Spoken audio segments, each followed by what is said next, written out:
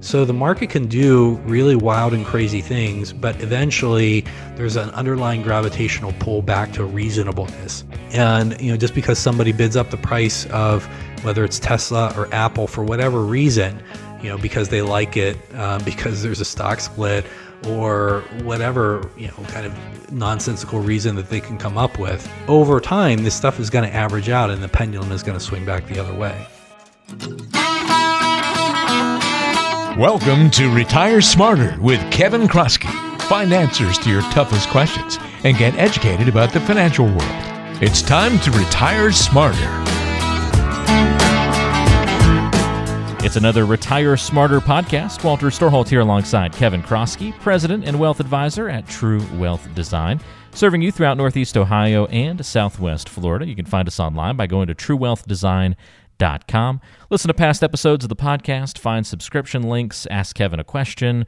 Lots of great information there on the site. Again, it's truewealthdesign.com. We've got a great show for you today. We're going to be talking about the tale of 2 decades that we have now completed in the 2000s, and going to kind of look back at the last 2 decades and kind of very different decades as we look in the rearview mirror a little bit.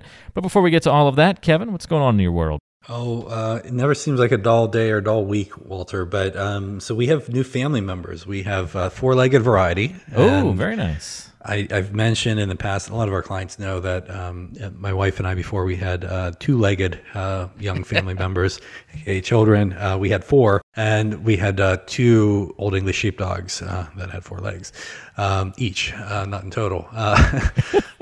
Thank you for clarifying. just wanted to point that out. And unfortunately, in the last year, we lost both of them. They were 12 and 14, and so my wife is on Facebook and on a rescue site and sees this dog, and it looks exactly like our most beloved dog that we lost. And it just uncanny how much this dog looked like our Boogie. Was his nickname that he grew into. Bear was his Sir Pickwick Bear of Royalton was his given dog name. Wow. Yes. Well, you know how it is. You got to be a little pretentious when you're into dogs, I think. So, but Boogie depends on the kind of dog. Yeah. Yeah, and the people, right? So she sees this dog, looks like our Boogie, and she thought it was our Boogie. She thought Facebook was showing her like an old picture of our Boogie, and here it's not. And then it's a rescue. Oh my gosh, this dog looks just like our Boogie, and so kind of got the wheels in motion. But here the dog was actually a rescue in South Korea. So we had an Old English sheepdog that is in South Korea, and I don't know if you know this, Walter, but when you go into China and some of these Asian cultures, it's men will eat dogs to supposedly enhance their virility, and so they have this dog meat trade, and I think China is maybe the worst, but South Korea, it's prevalent as well. And so that was in the news a lot at the beginning of the COVID crisis. I remember seeing a lot of those articles. Okay.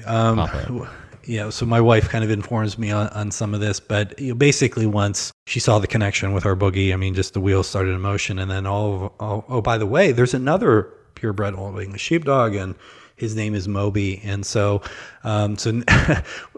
basically last week I picked up these 2 sheepdogs that were shipped here from South Korea. And what's interesting is we were watching these videos and they're responding to South Korean commands. One is 1-year-old and the other one is 2. And I'm like, great, we have Old English sheepdogs that aren't English, that are from South Korea, that respond to Korean commands, and now they're coming back to the States to learn a different form of English. And Walter, all I can say and to they that eat kimchi instead of dog food. Well, so the guy at the airport, after when I was picking him up from cargo, he's like, "Oh, you saved him from becoming chop suey, huh?" Oh my god! I'm like, "Oh, great." But yeah, so our life is busy. They are great dogs. I mean, we thought we were going to have some our work cut out for us, just being that they were rescues, and their temperaments are fantastic, which is really great for us, being that we have 2 young girls. Certainly have to learn and go through training, but life got busy. But it's definitely seems like it just feels more fulfilling again. It feels more natural for us. So that's what's going on in the Kroskey household. Something about having a dog in the house that just makes the world better. I think that's definitely true. A lot of people can identify with that for sure. I'm curious, have the dogs found it difficult, the culture change from South Korea to South Florida? They're so sophisticated, I thought they might have an opinion. Not that I can tell. Moving right along. Thanks for letting me pick on you a little. It's all good. It's good. Do we have names yet? I realize we're within the week, so you may still be formulating that 8 word name. Yeah, we're keeping Moby on the one, and for the one that looks like Boogie. We were thinking maybe BJ, Boogie Jr. We were thinking, I don't know, there's a few in contention, but right now we're just like, hey, you, which is really effective for training. Dog 1 and Dog 2. Yeah, so I think we're kind of narrowing in on it, but we have not firmly decided. So trainer is coming over this week, and we have to have a name picked by the time the trainer's here. All right. Well, we'll get a report from you next episode on what names we ended up with. But good for you. Glad that dogs are back in the house. They are amazing. So I'm glad that brought some light into the Kroski household this week, and will for many years to come, it sounds like. Well, speaking of bringing light into the household, this is a very poor segue, but we'll try to bring some light to the financial conversation on today's show. We're going to talk about the tale of 2 decades. We're a little over 20 years now into this new decade, or just below the 20 years, depending on where you mark the millennium, I suppose. But in any event, about 20 years of data to gather and talk about these last 2 decades, Kevin, and a little bit different course of action between the 2 decades, different way of kind of putting them into context. Yeah, and the purpose of this, I think it's going to be instructive prospectively. It's not just kind of a historical redux on what happened over the last 2 decades. I've had several conversations over the last couple of weeks with some friends, some neighbors, some new clients that are coming aboard, and just kind of, it just feels different. I wasn't I was still in college in the late 1990s when the tech bubble was kind of going, and I was not a participant from the professional side, but more so from the observer and losing the little bit of money that I had, as I thought you could not lose in tech stocks, and swiftly learning that yes, you can certainly lose, and things do swing the other way. But it feels like that. I had a neighbor that has a Tesla, asking me, hey, I was on this, Schwab website, and I got this, account. I can't figure out how to go ahead and buy $50,000 of Tesla. I'm like, whoa, like if you can't figure that out, should you really be putting 50 grand into it? I didn't say that, but you probably saw it on my face. And so I had that. I mean, I've had a few people recently where, they're just, hey, they've done really well in their portfolios. And candidly, I mean, after kind of talking with them, I'm like, well, how did you pick this? He's like, well, it's been going up a lot. And usually, I mean, the investing process of it's been going up a lot, so I'm going to buy it and hope that it's going to keep going up tends not to work out that well. But it has been working recently, and it's been working quite well for a lot of people that are, chasing shares of whether it's Tesla, Netflix, any of the tech stocks. We've talked, a fair amount about it in different ways over the last, probably year or so, but particularly through COVID, because, it obviously had a big difference of impact, whether it was more technology enabled or not. And even today's the day that Tesla and Apple shares are doing a stock split. And so for anybody that's not sure what that means, just say that, hey, it's $1,000 a share, and they'll do a 2-for-1 split. So they're just going to say, well, we're going to make our shares worth 500 rather than 1,000, but we're going to give you 2 of them. And so, Walter, what would you rather have, $1,000 or 2 $500 bills? I will take whatever you want to give me.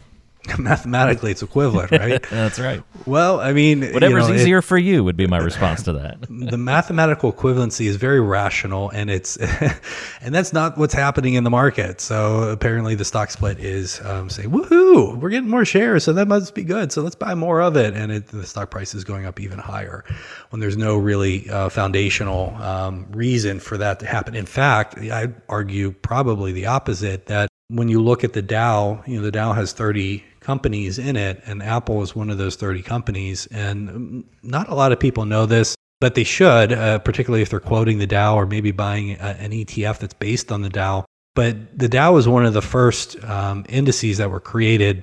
I think it was like in the late 1800s, very late 1800s or very early 1900s. And it's a price weighted index. And what that means is whatever the share price of the stock is, in part, just basically determines how much of it will be in the index. So when Apple is doing a stock split, it is now going to be less in terms of the composition of the Dow. So any investments, index-based investments that follow the Dow, which there are many, I don't know what the dollars are, but it's quite substantial. It's a very common index that's out there. Those index providers have to sell Apple today because the stock split has lowered its stock price and thus lowered its composition in the Dow. Makes no rational sense, but it was kind of the first index that was created, and it basically has never been fixed. It's just kind of the way that it is, the way that it works. And so because those index providers have to sell it, I would say that, well, hey, if anything, there's more of a technical reason why Apple should not be going up, but yet it seems to be. So again, two $500 bills, or I don't even know if there's $500 bills, but let's pretend that there are, is the same as a $1,000 bill, which I know there was. I don't know if they still exist or not, but you get the gist. Whether it's 5 or 10 or 500 or 1,000, 2 of the 5s equal 1 of the 10. Let's put it that way. So no longer in circulation, the $500 bill. Okay, thank you. So you have a lot of this frothiness going on. McKinley, by the way, was on the $500 bill. Okay. And what years was he in office, Walter? That would have been 19... hold on. You're trying to recall it from what part of your brain? Oh, the Google part of your brain. From the Wikipedia part of my brain. Thanks for catching me on that one. So you have my neighbor that's trying to figure out how to buy $50,000 worth of Tesla and can't figure it out. But if you can't figure that out, certainly Tesla's got to be a good buy. So the buy makes sense. You have people that are just kind of chasing returns here, and things are just going up. It seems like just because. We talked about Hertz, and like Hertz had they're in bankruptcy and their debt is trading for pennies on the dollar, but yet their stock price is substantially higher. In fact, they were trying to issue new shares of stock because there was a market for their stock. They're like, this makes no sense, but hey, let's capitalize on this idiocy and let's issue new shares. And then the SEC came in and said, no, you can't do that. Yes, people are dumb. They didn't say that, but basically that's what they were saying. And we are going to protect the dumb people from being even more dumb, or dumber, I guess I should say. So you see a lot of, it's not like the market is completely irrational right now. I would say certain parts of the market certainly are, certain stocks certainly are. We talked about this with Zoom, and there's a different company that has the Zoom ticker versus, the Zoom that people are doing the web meetings on, and people didn't even know what they were buying. So they're just buying the ticker Zoom and send it up like 140%. And oh my gosh. Oh no, it's the wrong company. Oops.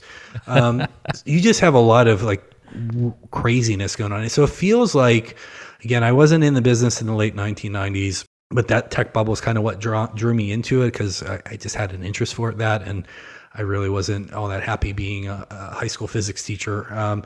But I digress. And it feels like that right now. It feels like, hey, I own a Tesla, so I like it. And so the stock has to be a good buy. And hey, I'm on this computer and it has Microsoft on it, and Microsoft has been going up, so that's got to be a good buy. And there's price or value really never come into play. It's just like, it's going up, let's buy it, and it's going to keep going up. That was the mentality I grew up with my grandmother was getting me into finances at a young age. My cousins and I were very fortunate to have her influence over the years.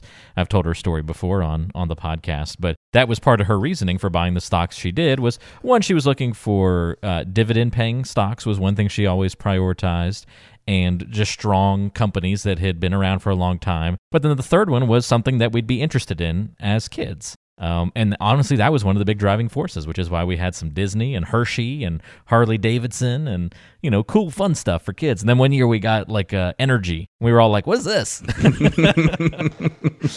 what is this, Royal Energy Group of Scotland, or whatever it was. Where was that show? That's right. But it's interesting because it's funny because then it's hard to shake that when you grow up learning something a certain way. It's hard to get more sophisticated on the topic once it becomes part of your mindset. I think that's true, but also the way that our brains work. I mean, one, you should know what you're investing in for sure. You should understand it, but you shouldn't just buy something because you know it. That should be the other very important part of that sentence. Make that point about a compound sentence. Yeah, know what you invest in, but make sure you buy it at a decent price.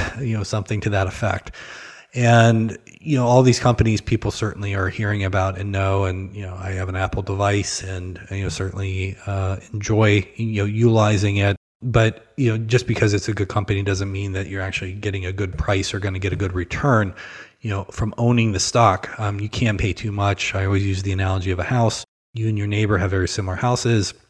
Say you bought yours for $400,000 earlier this year, and then the neighbor sells theirs for $500,000. 6 months later, they got a great house, great neighborhood, but they way overpaid for the house. Same thing can go for a stock.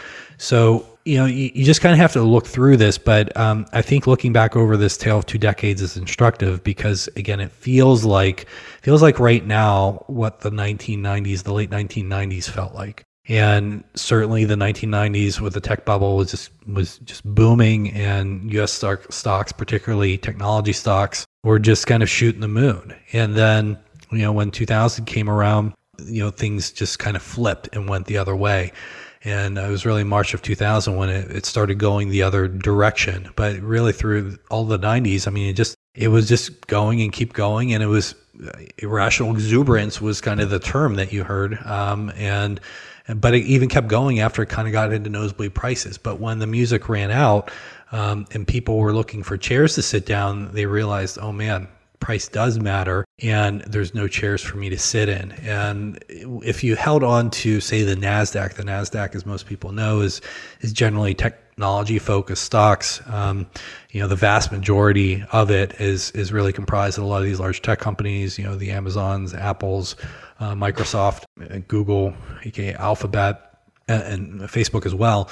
But when you looked at what the NASDAQ did from January 2000 through December of 2009, it lost an annualized average of 5.2% per year. Cumulatively over that entire 10 years, what that means is if you had $1 million in the NASDAQ in January 1, 2020, by December 31st, 2009, you had about $590,000. $1 million down to 590, entire 10-year period. So, those were still some great companies. Microsoft was in there. Microsoft was a great company. Cisco was in there. Cisco is still a great company. Intel, all these companies were still in there, and they were in the NASDAQ. They still are there today, and they're still great companies today. It's just that you paid way too much for them, in the late 1990s, and you paid for that over the next decade.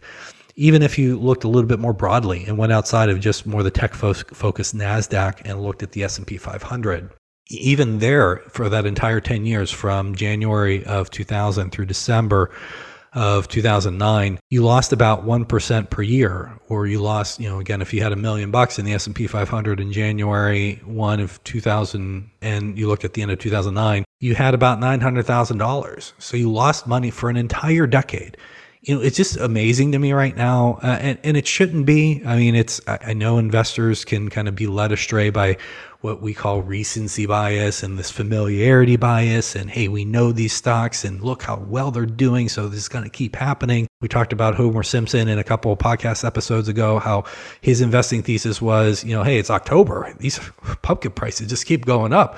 I'm just going to buy it. It's just got to keep going up and up and up. And obviously, when you get through October or November, you realize that it doesn't really work anymore. You're having that happen right now. Now, what hasn't been working as well more recently are smaller companies or international companies, whether they're more developed economies like Europe, Japan, the UK, Australia, or even more emerging economies like China and India are two of the larger ones. If we look at, say, the last, let's go back to the 2000s. I'll go back to the 2000s first, since we already talked about that time period. So where the NASDAQ lost 5.2% per year, and the S&P 500 lost about 1% per year. If you went to emerging markets, they actually made more than 10% per year. So 10% per year, you just do some simple math there, and your money way more than doubled over that 10-year period. If you go to international small companies, about 13% here per year, not cumulatively, 13% per year.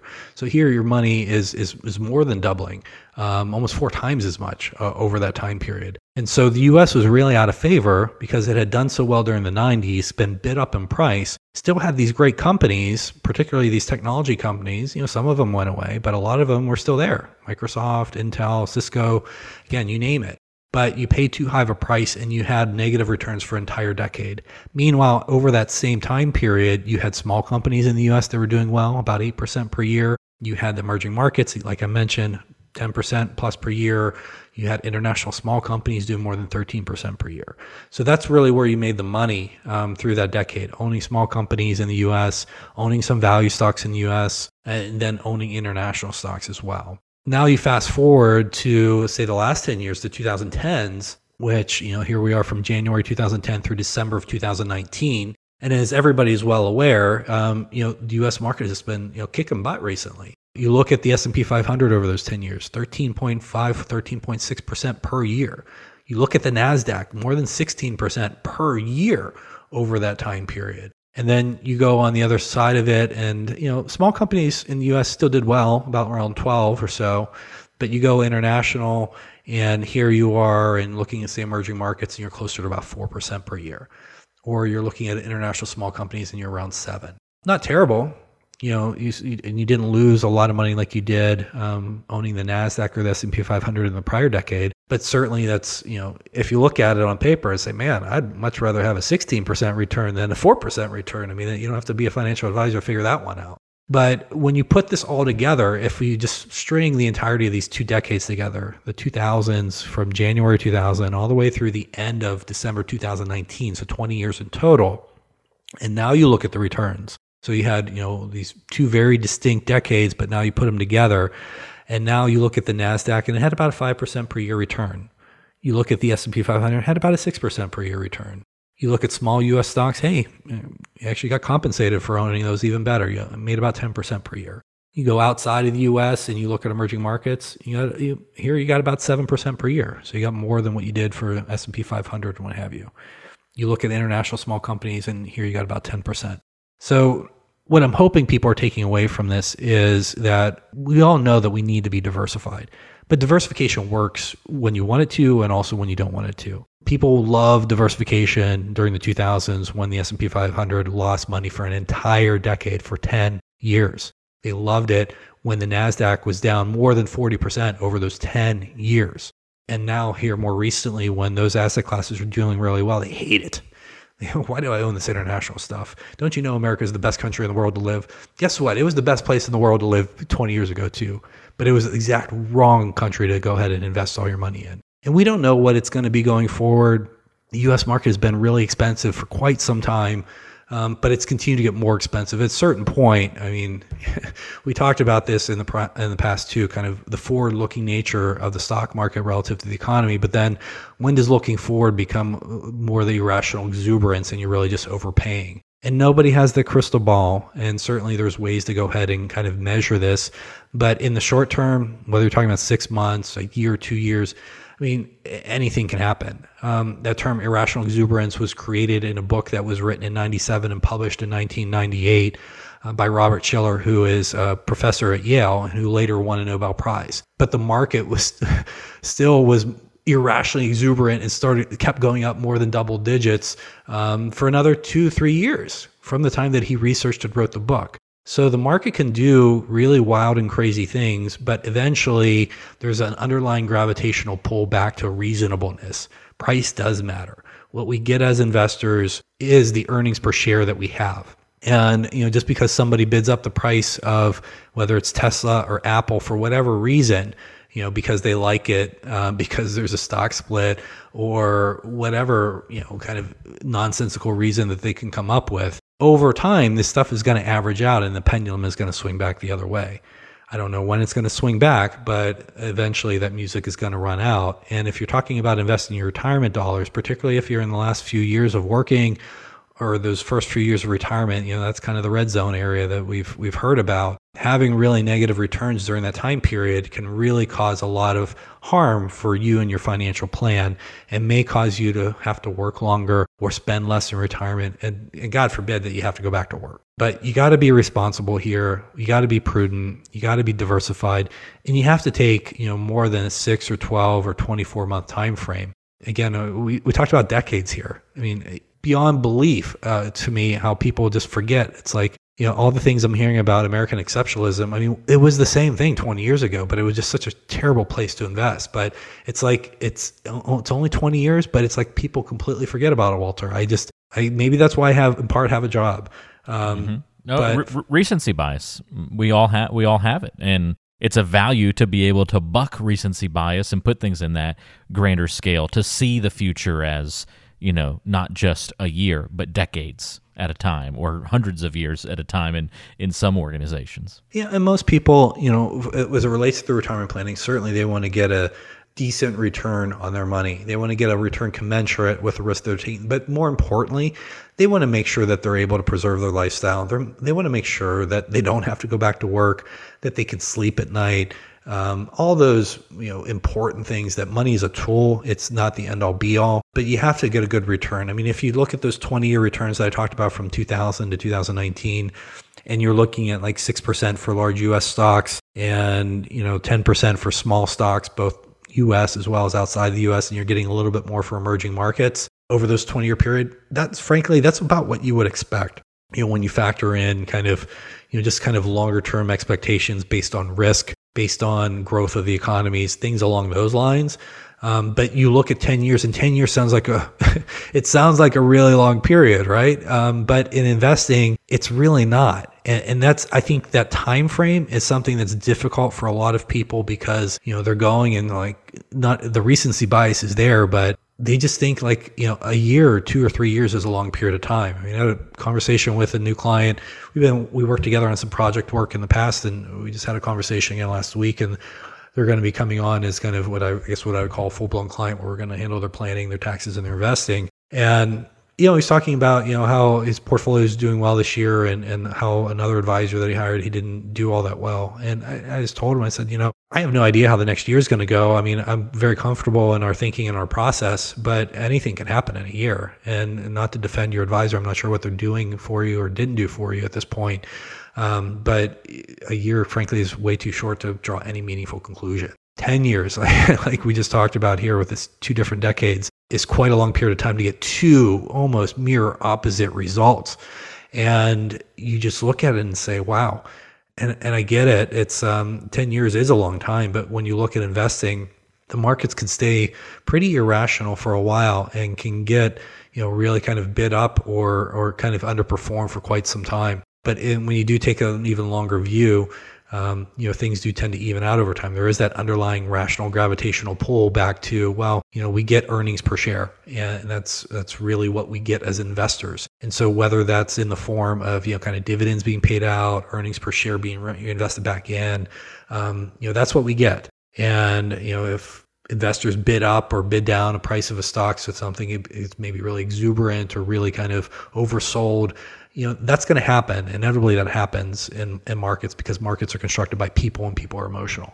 But you need to have a little bit of longer term view. And importantly, you need to be diversified. You don't want to be chasing, money in something just because it's been going up. You don't want to be completely in the US. We've talked about episodes in the past where kind of pull different return expectations from a lot of different money management firms like JP Morgan, BlackRock, Morningstar, Vanguard. And every single one of them, I did this recently, again, for a client, every single one of them were expecting higher returns for international markets than the US. And I went back and I showed this client that this has basically been the belief for the vast majority of these large institutional money managers. I went back to 2013 and was seeing that pattern. And so here we are, like kind of 7 years later, and they very sophisticated, very smart people, very good methodologies, but it hasn't been true. and they're looking at 5 or 10, or in like JP Morgan's case, 15-year expected returns. And so it could still be right over, say, maybe a 10 or 15-year period if the pendulum really swings back away from the U.S., but it hasn't been right so far. So it's natural that people start questioning this. But when you really understand investing and investing history, and you need to understand that, or you're going to repeat the mistakes that history could have taught you, and you're going to repeat them in the future. But 10 years isn't that much. We have to be diversified. We have to stick to diversification. Every time you look at your portfolio statement and you see something, you should probably have something that causes a little bit of angst. Maybe investment 1, 2, 3, and 4 are up, and then 5 and 6 are like, why do I own this? And they're out of favor for whatever reason. But when you put it all together, when you look at a diversified portfolio, the whole is more than the sum of the parts. And you want to go ahead and kind of smooth out that ride, reduce that wiggle factor, particularly when you're in retirement and taking out retirement distributions for your lifestyle, and just have a smoother return pattern, something where you can sleep at night, something where your money's going to last, and not really kind of chasing returns and maybe kind of ending up having to go back to work. Couple of pieces of homework or things to clean up on the show. McKinley was president until 1901, to answer that question, when he was assassinated. So 1987 to 1901 was his distance. And lastly, in terms of catching up on notes, Grover Cleveland was on the $1,000 bill that you mentioned. And I'm a little disappointed that we still don't have that, because I just think that would be cool to call the $1,000 bill the Grover. Like, could you see, how much it costs? A couple Grovers. I guess that could catch on, I think. Walter, that is like, that sounds pretty millennial of you. That is way hip. That's, who's the guy that's running for president? Kanye West hip. Kanye would probably say that, right? Yeah, that's right. How much did that cost? How much did that car cost? About 20 Grovers. So I don't know. I'm going to start a movement. That's what I'm going to run for president on, that we bring back the $1,000 bill and we call it specifically the Grover. That'll be my platform. Wonderful to talk about these kinds of things and to get your perspective on them as always, Kevin. If you need some different perspectives when it comes to your financial plan, how you're preparing for retirement and beyond, don't hesitate to reach out to Kevin and the team at True Wealth Design. They can take a look at your current financial plan, talk about how they can design it heading into the future to accomplish more of your financial goals.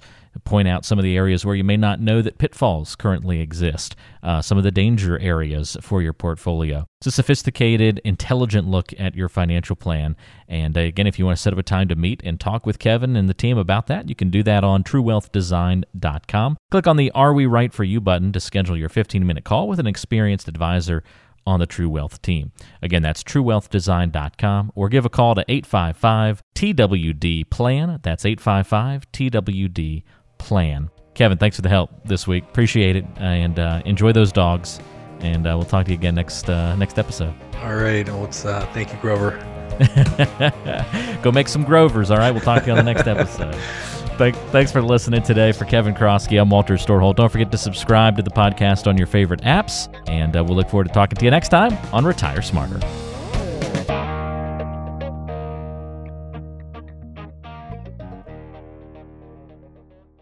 Information provided is for informational purposes only and does not constitute investment, tax, or legal advice. Information is obtained from sources that are deemed to be reliable, but their accurateness and completeness cannot be guaranteed. All performance reference is historical and not an indication of future results. Benchmark indices are hypothetical and do not include any investment fees.